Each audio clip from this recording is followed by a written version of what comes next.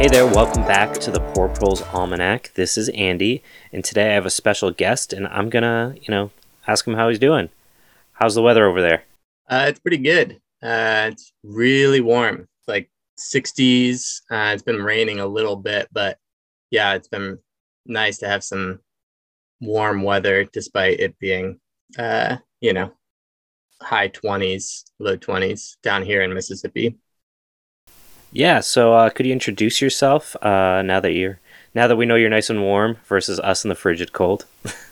Yeah, so I go by M, and I'm a part of the group Lobelia Commons, which is like something of like an amorphous group that's based in New Orleans, Louisiana. And I've been a participant in that network for since it started at the beginning of the pandemic, so a couple of years now. Um, and particularly, I design and lay out the Earthbound Almanac, which is a project we've been doing for 2 years now, and has been taking up the majority of my time for the past month and a half. Yeah, it's a lot of work. I have a copy of the Earthbound Almanac, the last one, somewhere around here. Do I have it? Can't find it right now. So yeah, it's an interesting concept in how it's put together. It's a collection of stories, how tos, very almanac type stuff in terms of seasonality and things to be aware of during the season, politics, decolonization. It's a really interesting collection of stuff that I think for us here at the Poor Proles Almanac really reflects a lot of the values and the areas that we kind of dip our toes into. So I want to ask a little bit, how has this been created? Is it just like an open forum for folks to propose content, or is it you have a vision of like there's X amount of this content, X amount of this content? Is there any real formula to that? Maybe there could be more of a formula, and I think it's happening fairly organically. So we've been kind of figuring that out as we go. I think we kind of knew that if we made this form, this stuff would kind of just appear, which was true somewhat. I think we thought a lot of certain types of content would just kind of show up more than it actually ended up happening. So this year there was a mild panic at one point when we were like, wow, we don't really have that much specifically agriculture related content.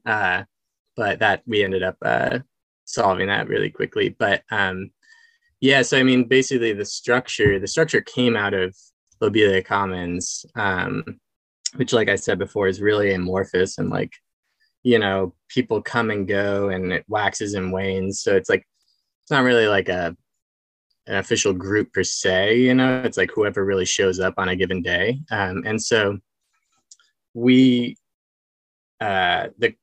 the more, I think maybe the Almanac crew is like maybe a more rigid group of people, just because in terms of like accountability, getting the thing published, it requires some kind of light structure.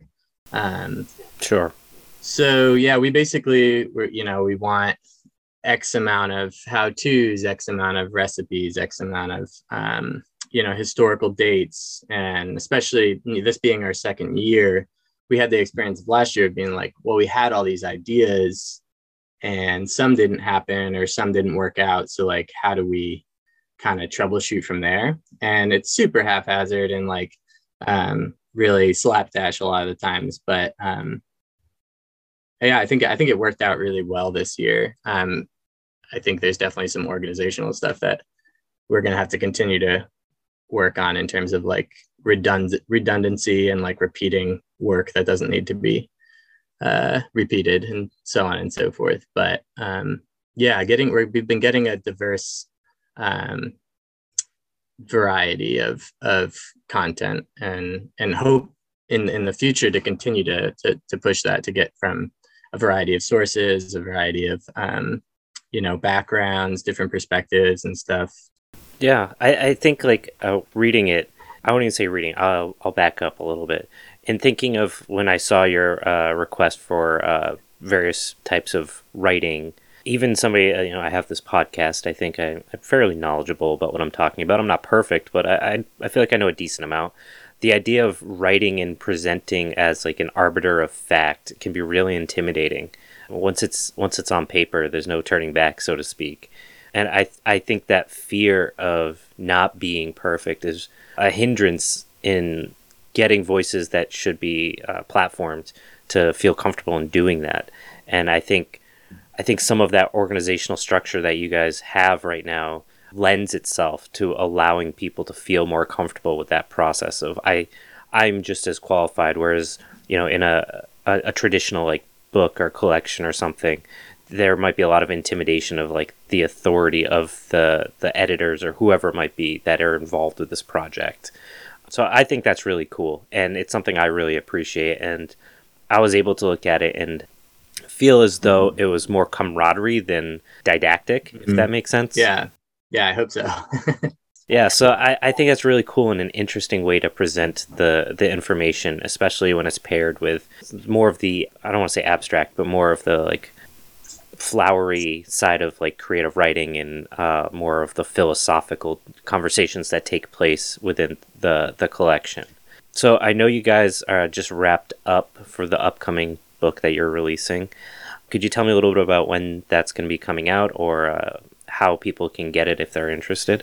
Yeah, so hopefully, should the funds all hit the bank account at the perfect time today, we should be starting the printing process, which involves then going on to pre-press and stuff like this. But uh, hopefully, it should be middle of February. It should be completely printed. There currently is pre-orders on emergentgoods.com. Yeah, Emergent Goods does all of our like individual sales, which is really super super helpful. Big shout out to Emergent Goods for doing that for us, because yeah, it's hard enough putting it out there, then doing the distribution. We get lots of like Instagram messages of how do we get it and stuff, and we were doing it like that for a little bit, and it was really difficult. So yeah, if individual orders can go through emergentgoods.com, and I mean, a big reason why we have done this is to like meet people and start making some connections and just like making friends and finding buddies, either whether or not you're like, we're specifically located in the Gulf South, but whether or not you're in this region or from afar, I think it relates. And uh, so we've been sending like, we'll send 20, 40 copies, something like that, based on however many a group thinks they can distribute. And if they want to distribute it, and if they want to kick us some money, that's fine, because it's just going back into the printing. But a lot of times people have just been using the money for fundraisers for their own, like if it's like, I don't know, there's like a food sovereignty project, indigenous food sovereignty project, or like some kind of like neighborhood effort, like whatever the thing is. We're totally psyched that people can use it for that purpose, and that's why we try to do the individual sales to be able to fund that side of it. So yeah, Emergent Goods, or you can reach out to us on like Twitter, Instagram, or at our email about distroing it. That's awesome. It never occurred to me that you could, I guess, like pass on the leverage of your market to help other organizations in that way. But that's a really cool concept, and I totally get the overwhelmingness of dealing with sales, because we sell like stickers and patches and stuff through like Instagram, and it's just like, Yeah. even with our small, yeah, the amount that we're selling, it's just like insane. And I just, every time we get a new sticker, it's like a love hate relationship, because I'm like, people are going to really like these. It's usually based on something people have like reached out to us about, or we've brought up on the podcast. And then like in 2 hours, I'll get like 75 orders. And I'm just like, I am not a sales department. I am a person in my kitchen. Yeah, You know what I mean? totally. So yeah, that's awesome. They've found some folks that are willing to work with you guys, and I do think it's really cool how you're leveraging the brand and the marketing that you've developed alongside some of these other projects. So you've got this book coming out, and it's full of really great content. I don't want to put you on the spot, but like, is there anything in particular about this copy that you're excited about? Yeah, I mean, I'm really excited about the editorial note. It was written by a friend. It like really quickly, one of the people who's in our kind of like heavy scare quotes collective, and it was written really quickly after experiencing like wildfire, and I think after having had the year we had with like Ida and yeah, I mean, I think everyone knows the story. The story. It's what we have called climate weirding. The it just really captured it. I remember reading it on, I think it was New Year's Day or New Year's, the day after New Year's or something like that. Um, I remember reading it aloud, and the my friend and I who were reading it, we were just like really shook by it. So I'm very excited about that. But there's a lot of really good stuff in there. There's we have some correspondence with a feminist collective in the Mapuche struggle down in so-called Chile, and that's a great piece. We're super excited to be able to include that. Um, we have a piece on like traditional indigenous apprenticeship and like how that connects to like immortality and like patriarchy and or colonized patriarchy. So that's like a really exciting piece.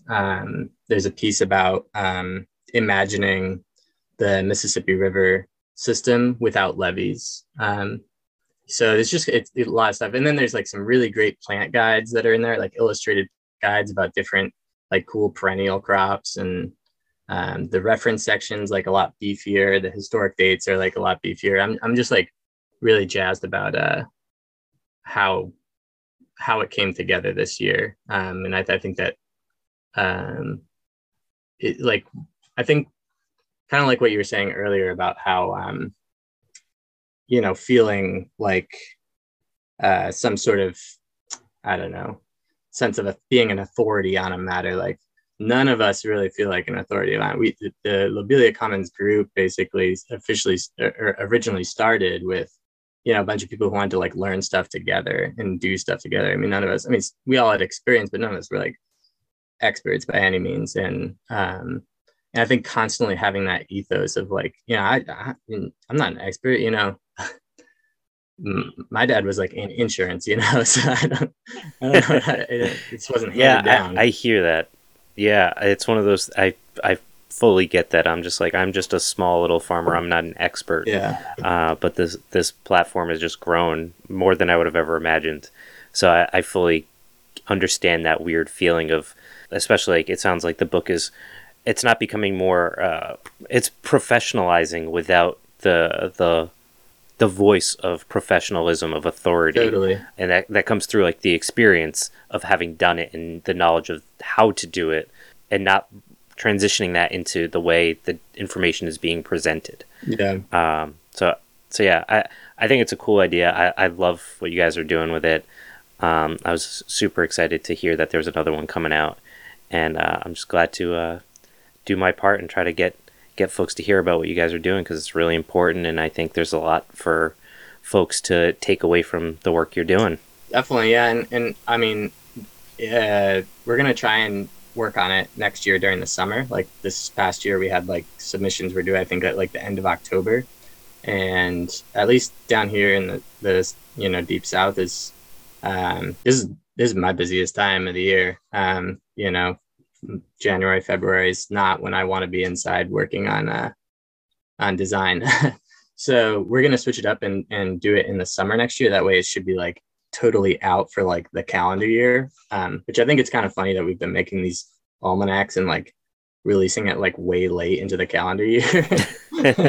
but but yeah, so people should definitely reach out with ideas, and again, to really fly in the face of professionals. I mean, we got some submissions on like literally like in signal messages and stuff. Like not saying that not saying that we want all of our submissions to come through like that, but very seriously, like you don't have to have some kind of like degree or anything, you know, like um just yeah, feel open. I mean, worst case scenario is like we just like whatever, can't include it or something, but we'll try and respond, and yeah, at least be like buds or something. So yeah, and that deadline I think is July 31st of this year. So it's kind of coming up. Yeah, it sneaks up quick. So, what's the social media handle for the? Is there one specifically for the almanac? No, the everything goes through the at Lobelia Commons. Okay. Yeah, for Instagram and Twitter. And God, thank God that there's only one social media handle. No, I hear you. It takes a lot of time somehow, and you're like, why am I wasting all my time like on this stupid thing that I hate? Yeah, we just And stopped doing it for months at a time because it's just probably too a good life much. decision. Thanks so much for taking 15 minutes to chat with Yeah, us. I'm going to plug it one more time. Go check out Lobelia Commons, the Earthbound Almanac. It's a great resource, very cool, interesting content in a format you've probably never really seen it in. So, thanks again. This has been great. appreciate it.